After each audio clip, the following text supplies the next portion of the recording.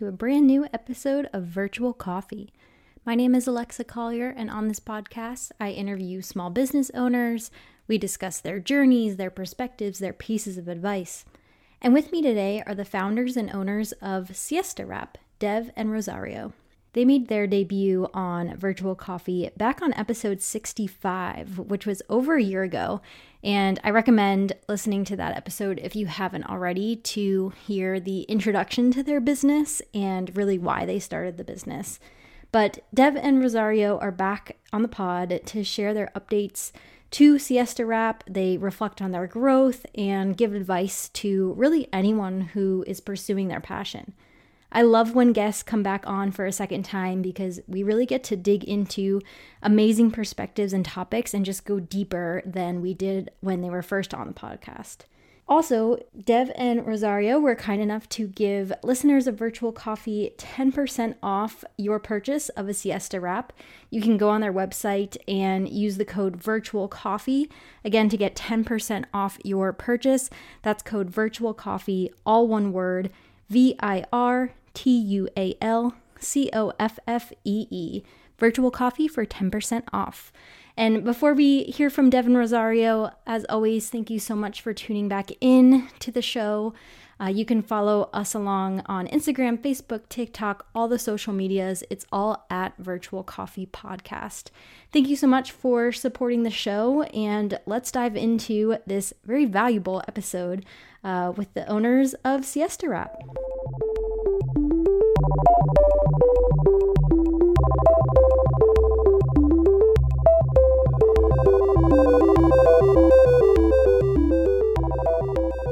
Welcome, Devraj and Rosario, to Virtual Coffee again, part 2. Thanks, Alexa. Thank you so much. Happy to have you guys back on. For those who haven't listened, you guys were first on episode 65 back in the day. So encourage folks to jump into that episode. But for those who might be unfamiliar with Siesta Wrap and who you are, would you guys each like to maybe introduce yourselves and, of course, the business? Dev, do we want to start with you? Yeah, thank you so much, Alexa. My name is Dev, or Devraj. I met Rosario at the Illinois Math and Science Academy, which is our high school. We met there when we were 16 years old, and we started Siesta Wrap right around that time. Right now, we're 19, and we're off to college. And Rosario? Yeah, so one important detail that Dev left out there. So the Illinois Math and Science Academy was a residential high school, which is basically what allowed us to come up with Siesta Wrap. So we were coming back from Chicago one day. It was super cold. We were just bouncing on the bus, and we just thought there had to be a better way. And we ran back to our dorm room and started from there. But I'm Rosario. I'm 19 years old. I met Dev at IMSA, and it's been going since then. Excellent. Well, yeah, thank you for that intro, and would love to just know what you guys have been up to since we last recorded, which must have been a year, if not over a year ago. What have you guys been up to? Because you guys weren't in college yet, so yeah, it must have been over a year ago.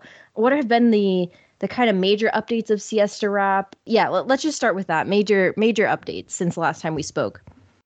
Absolutely. So I think our biggest major update is moving all of our production overseas. So we're actually manufacturing in China right now, getting everything shipped over here. And besides that, we've really been working really hard on our marketing and advertising. That is something that we've kind of never done before and don't have experience with. And navigating that on top of college has definitely been, a really interesting experience, to say the least. Yeah, definitely. And then to give you some more numbers, we ordered our first batch from China that was about 2,000 units. And it was really nice since we could custom design our fabric, custom design our stitching quality. Everything was done to our specifications. We also managed to get the margins a little bit higher for our products so we could afford to market.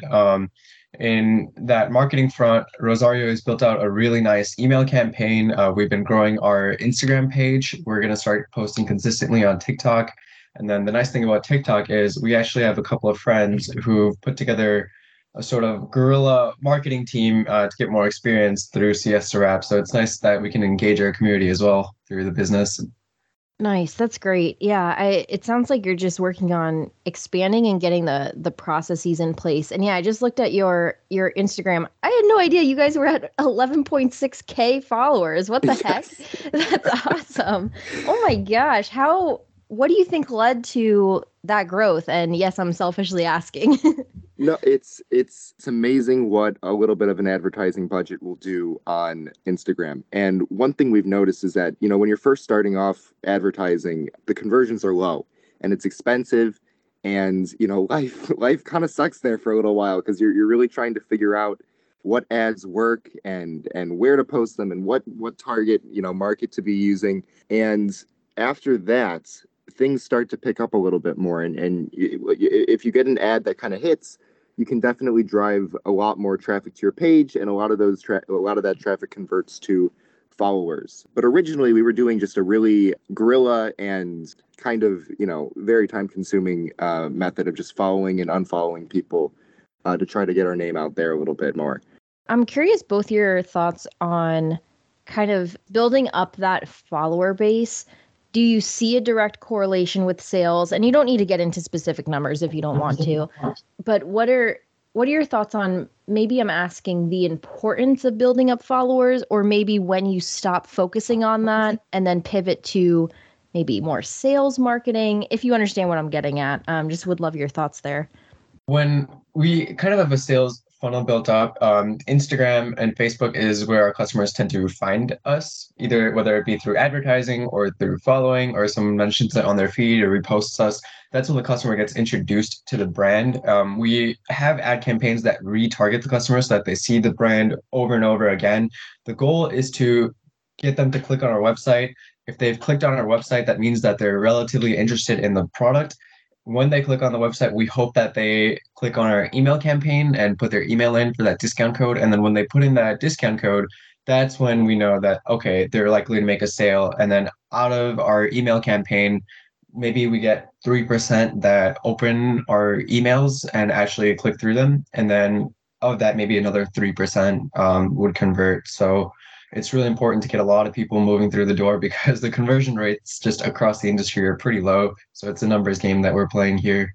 One thing I'd like to add is on Instagram, we don't necessarily see a lot of direct conversions from link clicks directly to our website. Like Dev said, a lot of those come from a sign up on the email list. That being said, direct messaging certain contacts, especially when they first follow us, and sending out a discount code or something like that does engage the user a lot more than just a post or a reel or anything like that.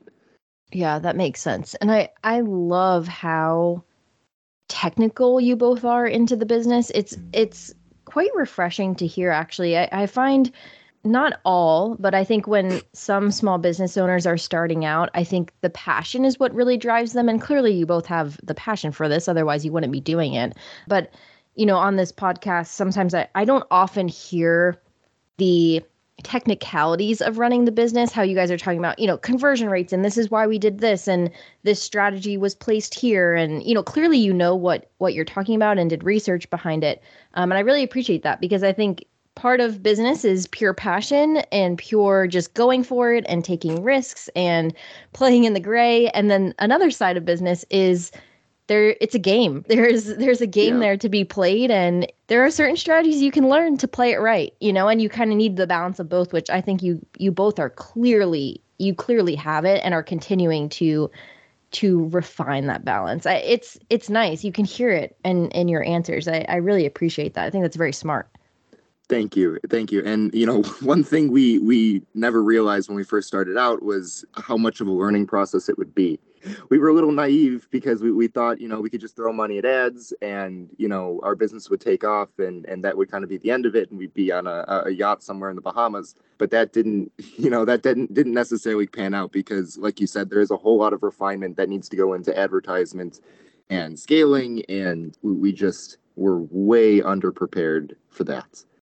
Yeah, and I think to add to that, since the beginning, since we started CS Rep in high school, we went in with the intention that it would be a good learning experience and a good starting point to jump off to different businesses after the end of it, maybe after we sell out or after our business reaches its market cap, then we can start something else. But that would entail having the skills built up to do that. So most people at our level in business right now, they would outsource most of their marketing, but we're still planning on learning everything first so that when we do outsource it, we know what to look for in a marketing partner. But yeah, I think right now what really works for us is having a mentor. So we do have a lot of people who are willing to help us out and mentor us. Especially there's a few former upperclassmen from IMSTA who've really taken the time to sit down with us and run us through the marketing. And we really appreciate that because we can learn a lot from other people. Yeah, that's excellent. And Rosario, no yacht yet, right? You're getting there.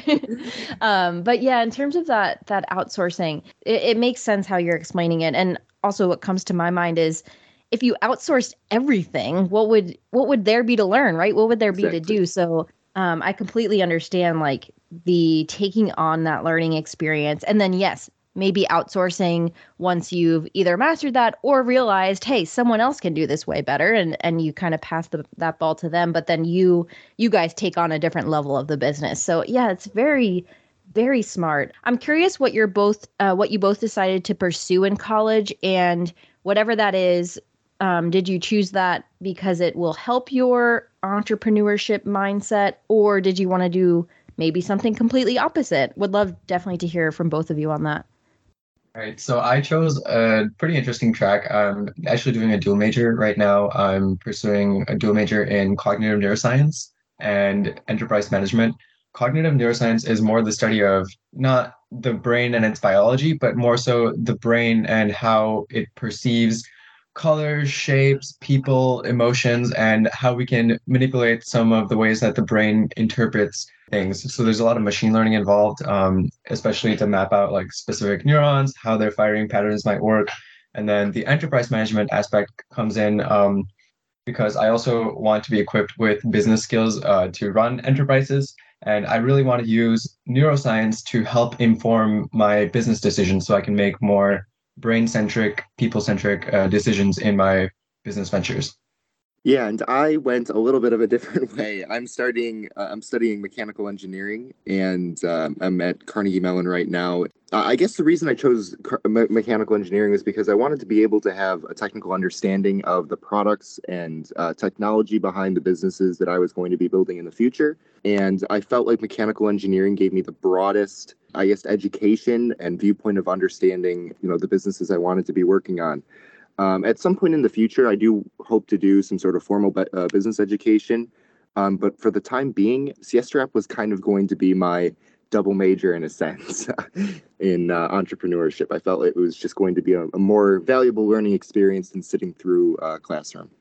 You guys are insane in the best way possible. It's so inspiring to hear the plans you have for yourself. I know like how much hard work this is, and I'm sure I don't even know all of it to the extent of how hard you both work, but it's just so nice to see you both so early on in your careers, not even like officially into professional career yet, just pursuing what you want to, taking the learnings from it, logically knowing, I can take this learning for the future and this is what I want to do. But you're also very open.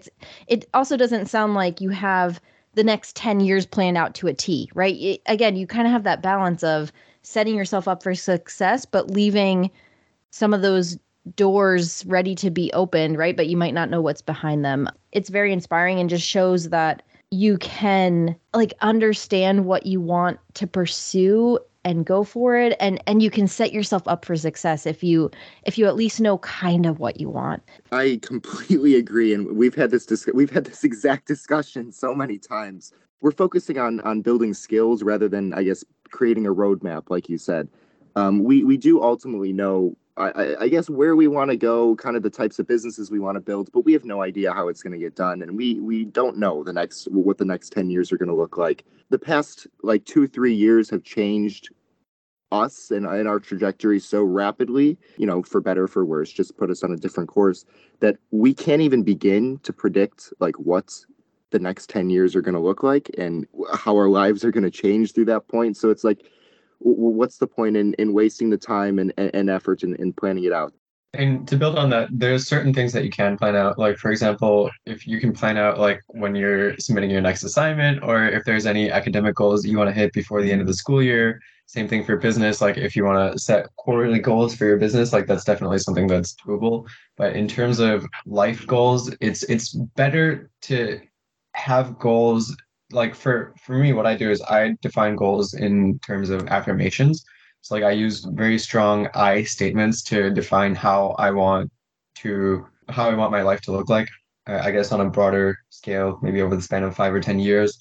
And that seems to be working better for me than setting goals that keep changing over time. I'd rather define the goal state rather than the goal itself. I completely agree with both of you. It's quite helpful for myself too, because I'm also at a point in my career where I'm like, where do I want to go next? What do I want to do? What is my goal? And I don't have that 5-10 year goal completely defined, but to your point, I am trying to build skill sets that I know will help the direction that I want to go in, diving into UI UX, building like whatever it is. I love that advice of building the skills rather than pursuing a 100% defined roadmap. That's beautiful advice. And clearly, so far it's been working for both of you.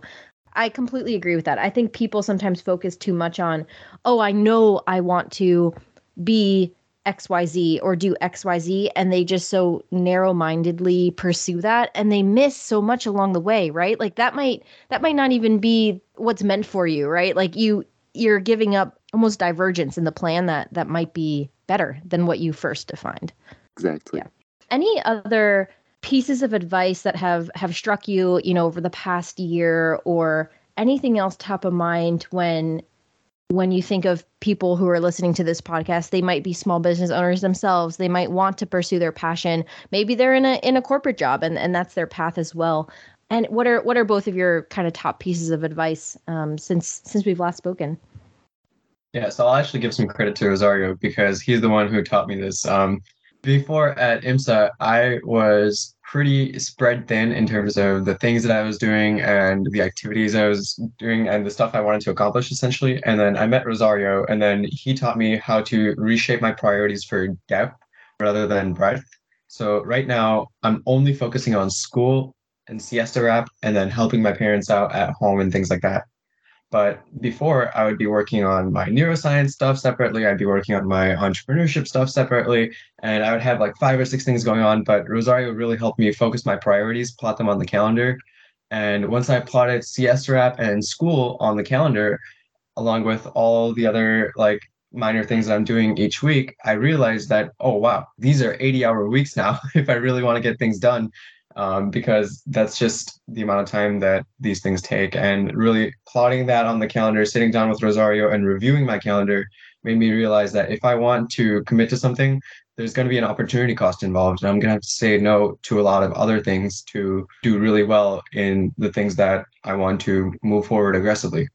I feel that completely, Dev. I mean, me personally, I'm pursuing like a boot camp outside of work. I have my job, I have the podcast, and I think that's exactly what I was trying to get at with one of my most recent solo episodes, is just focusing on what needs to be focused on now. It's really prioritization, right? And understanding that your priorities can shift year to year, day to day, maybe even hour by hour, but recognizing that and not trying to constantly do everything at once. So I love that piece of advice, and it's very helpful for me and a good reminder for me. So thank you.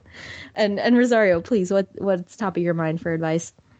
The first thing I can think of, and this has been something Dev and I have been working on for probably better part of a year now, and it comes down to what we've labeled as like perfection bias. Starting in school, and especially in academics, there's a lot of pressure to, I think, always turn in the most perfect version of everything. So it's, constantly, rewriting your essay 4 times to make sure it's correct, reworking a math problem over and over until you've got kind of that formula down. But that doesn't work in the real world, and it especially doesn't work in entrepreneurship, because going back to a book that we've kind of based our company off of, called The Lean Startup, you're supposed to be basically pushing through as many designs and iterations as possible. And at the end of the day, pushing out a product that isn't necessarily perfect all the time. And one thing we've really struggled with is spending way too much time on each iteration and making it perfect, even if it may not be in the correct direction. So making sure that we're constantly pushing out, versions and testing everything without trying to perfect it, has really, I guess, made our learning a lot quicker and a lot more agile. And we've been able to take the company in, I guess, new directions that we wouldn't have necessarily been able to take had we perfected everything. To build on that, like there's just one quick tidbit. There's a point where improvements become pretty marginal. Like for example, if you're writing an essay and you have it perfected, but it's going to take you 2 hours to incorporate a different point, that would be the difference between an A minus and an A. It might be best to not spend those 2 hours and spend them elsewhere. And then the same principle applies in business. Like if you're making a TikTok video and it's going to take you 2 or 3 hours to perfect it, whereas you can push out a first draft in 30, 40 minutes, it might be best to let your audience give you some good feedback, because that TikTok video, like Rosario said, might not be in the right direction, or there might be something that's missing from it. But that's not to say that you shouldn't cover all of your bases. Like, for example, we do make sure that all of our content is produced like with a good quality camera, like everything is stable, that we have a microphone so that our audio is consistent. So it's important to at least do your due diligence. Like it's no excuse for being lazy, but the focus here is to cut down the time involved. It's not to cut down the quality. Yeah, I think it goes back to the theme of keeping an open mind and not having that one narrow-minded focus on something, but also having like the logistics, the technicalities figured out, kind of like somewhat of a plan. That just reminds me of what you're speaking about, even with the iterations of the product of, yeah, you guys have your end goal in mind, like where you're aiming, but you're also iterating, evolving, testing, experimenting to see what happens and to see what feedback you get. And I think that fits nicely with that theme we were talking about earlier. TikTok, by the way, so hard to do. Have you guys figured out the secret behind TikTok? Or I don't know, do you guys produce all your social media stuff? TikTok is so hard. And I know I should get on it more and like release snippets of the podcast. And I want to do that. That's kind of my plan for 2023 once I'm done with my boot camp that I'm doing. But so hard, so difficult to do. Any advice there or tips and tricks, or I don't know. How do you guys like TikTok? We're approaching TikTok with a very, I guess, rather unconventional method. So our TikTok page is basically going to have two facets. It's going to have an educational side, and it's going to have kind of a fun side. And we haven't played around with it to figure out which one of those is better, if either. But basically, the educational side of our TikTok is supposed to display, like, I guess, more about the product, how the product works, how you can use it, what you can do with it. Extremely product centric. And then the fun side of the TikTok is going to be more the funny use cases, how else can I describe this? Basically, like short comedic skits related to the product that possibly don't exactly explain what the product is, but explain how it can more be used. And I think approaching it with both of those ideas in mind, we can kind of capture a lot more of the market, and we can figure out what exactly works for advertising our product. Because the answer to your question is, we don't know, and we have no idea, and it's going to be a whole lot of experimentation. Same. But no, again, I like how you are having a plan for it, and appreciate that fun, but then also educational side. Yeah, that makes sense. I think, again, helpful for me. I think I need to set a plan for what I want to get out of Virtual Coffee TikTok and kind of go from there. So yeah. Helpful advice in there. I'm interested in knowing, both of you working together, not being necessarily in the same place all the time. Do you guys have any internal processes that you follow that you find helpful working together? Like I'm thinking, do you have a weekly meeting or a weekly, stand up with each other where it's scheduled, it's on the calendar, you meet every day at that time? Or is it more fluid since you're also, friends, you're not just business partners? So Rosario and I definitely have a pretty fluid relationship. We can always call each other, pick up the phone, and just Rosario's on speed dial, and I think I'm on speed dial for him as well. So every day I would say we spend about 30 minutes on a phone call. That's just to check in or get small things done. In terms of processes, we do use a Trello board, and Trello is like a task management software.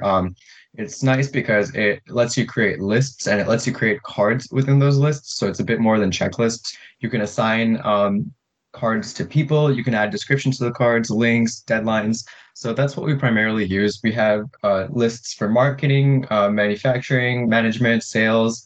And then we have a nice list called future endeavors for all the things that we want to tackle later. In terms of sharing content, we are using Google Drive as like the hub for our business. That's where all of our plans go. That's where all of our marketing material go. And it's really nice because we can push and pull content or push and pull ideas from each other. Whenever we do meet, we usually tend to take meeting notes, like pretty detailed meeting notes that we can always refer back to that. And then those meeting notes eventually get converted into action items on our Trello.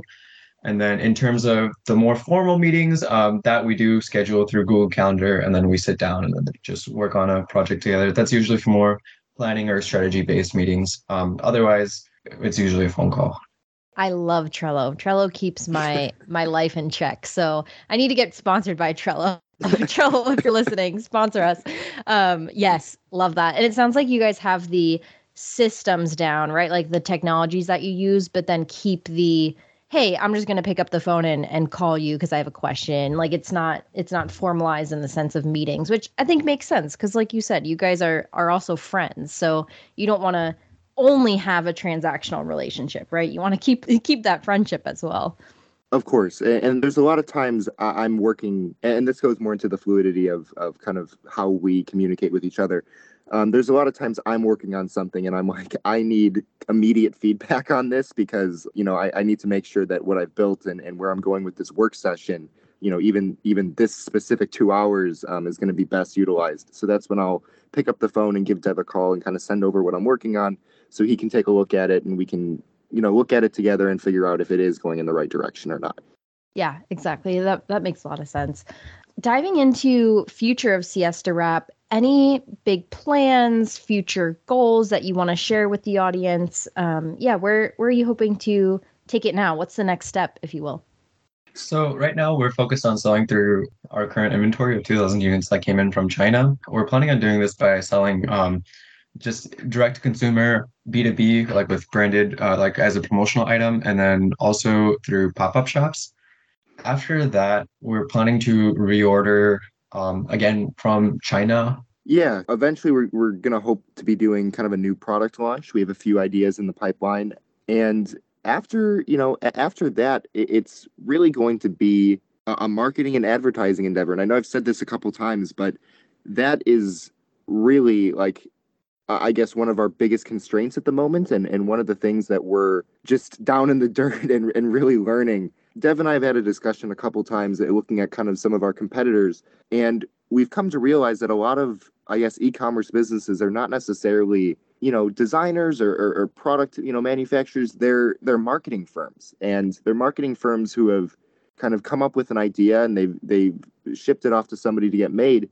And they're sitting around, trying to figure out how to market the product. And that seems to take up a majority of their time. And I guess future endeavors for Siesta Wrap is just refining our marketing, our advertising, content creation, all of the facets that we don't have a lot of experience with, unfortunately.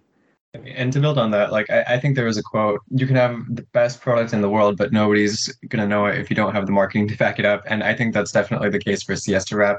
We really took advantage in our early age of organic marketing, like just either through people that we already know or showing people the product like in person and then having them buy a sale. But it's a lot harder for us to market online, especially since we're competing with huge companies that buy up a lot of the market share. Like a company like Coca-Cola, for example, that's already a household brand and they have advertising to keep you within their brains. So there's not really much space in the market for small businesses to really carve out their own marketing, I guess, like push. Like you're gonna have to buy either a lot of ad space or run a lot of ads or do a lot of guerrilla marketing. So that's what we're struggling with right now. There's a unique complexity for our business specifically because not many people know what the Siesta Wrap is or how it works from just looking at it. So that's why we need to have that educational aspect as well as the fun aspect, especially when we're marketing on TikTok and other platforms. And that fun aspect, it's more like trends. Those fun like videos shouldn't sound like an advertisement. Those are really meant to engage with the consumer. But we do think that there's a necessity for the education front so that the consumer understands what they're seeing online. Because if they're in person, they can get handed a Siesta Wrap, play around with it. I can show them how to like stuff the blanket back into the pillow, but that's something that's lost on them through video. I think all of that makes a ton of sense. And again, there's great pieces of advice in there. And it sounds like once you have the product pretty solidly defined, like you guys have, it's then, okay, moving on to exactly your point, getting the product out there, getting people aware of it. And that is very hard. And again, Yes. you're helping me kind of define what my next priority should be for the podcast too, because I can very much relate. I have the process down. I know how it goes, and being a podcast and not selling something, it's a little bit easier to nail that down. But now it's like, all right, next step is pushing it, getting it out there, getting it to a bigger audience. So I can completely relate to that, as I'm sure many, many business owners can, because I think some people hit that point pretty quickly, right? Especially if hey, this is what I sell. I have the product narrowed down. Yeah, you're still experimenting and doing some testing there, but all right, next, get it to the audience, grow your audience, which, exactly to your point, is very difficult. Yeah. We're doing this one by one. Like, we first started with our supply chain and distribution. Then we went into refining our website. And then now we're finally getting into the marketing. Ideally, if we had more time, we do all of these things at once. That's why so many bigger businesses than us, they have teams of people working so that all of these things can get done at the same time. So when our product is landed from China, ideally next time we'd have all these facets going at once. We'd have the marketing done, we'd have the supply chain done, like at least maintained, so that these units can go out as soon as they land. I think that would be the holy grail for us, is just to have consistent orders.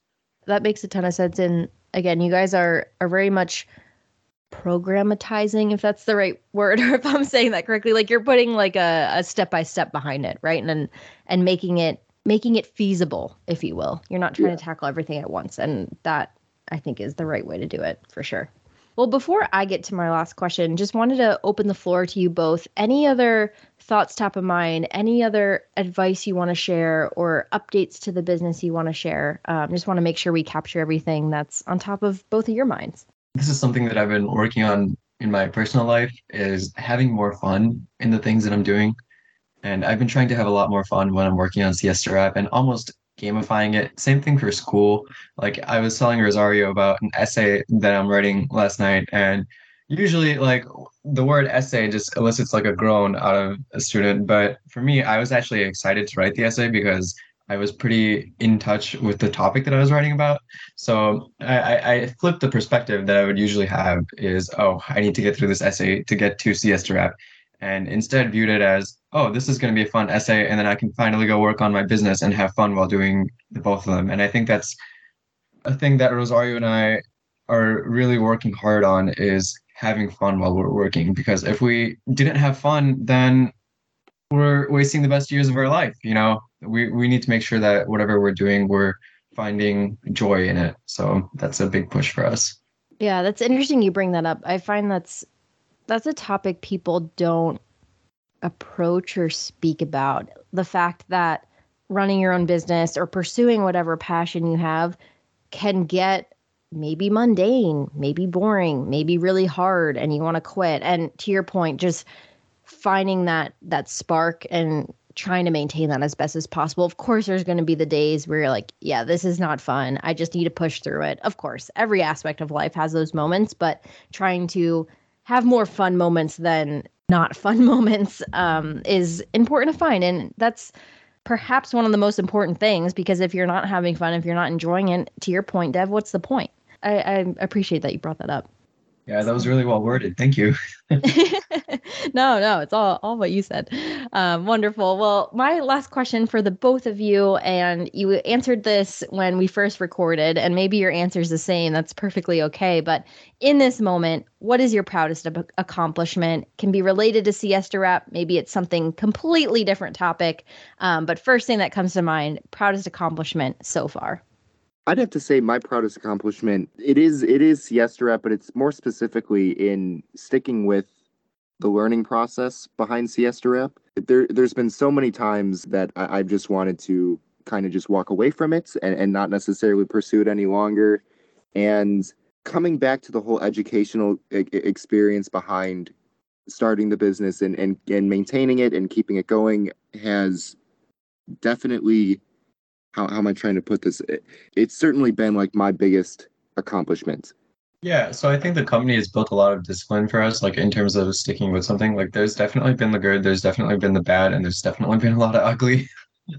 And the company has really put us through an emotional roller coaster, like whether it's dealing with clients, making sure our customers are happy, or maybe it's even selling through $2,000 of units in one day, you know? So there's been good days, there's been bad days, there's been times where Rosario and I have gotten into disagreements, but really at the end of the day, we're still here, we're still sticking with it, and we're still persevering.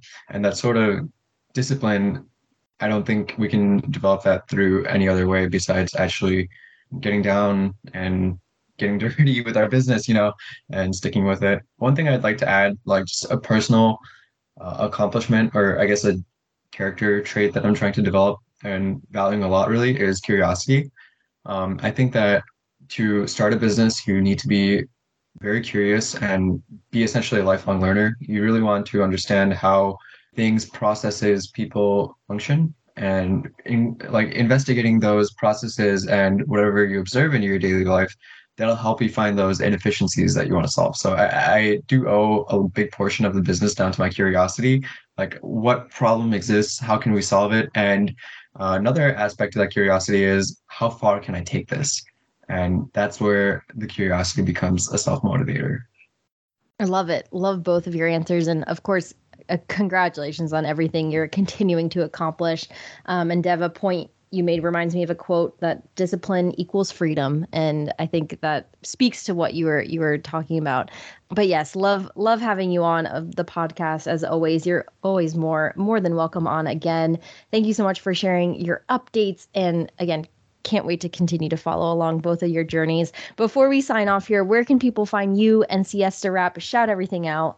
Absolutely. So they can find us primarily at our website, which is siestawrap.com, and both of our socials, which are just going to be at Siesta Wrap. We wanted to keep it simple there.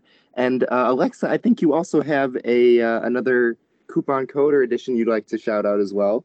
Yes, definitely. And of course, I'll add this in the intro as well and in the description of this episode. But I do have a code with Siesta Wrap. Thank you both. It's Virtual Coffee, VIRTUALCOFFEE, Virtual Coffee for 10% off your purchase. And you can use that code on their website.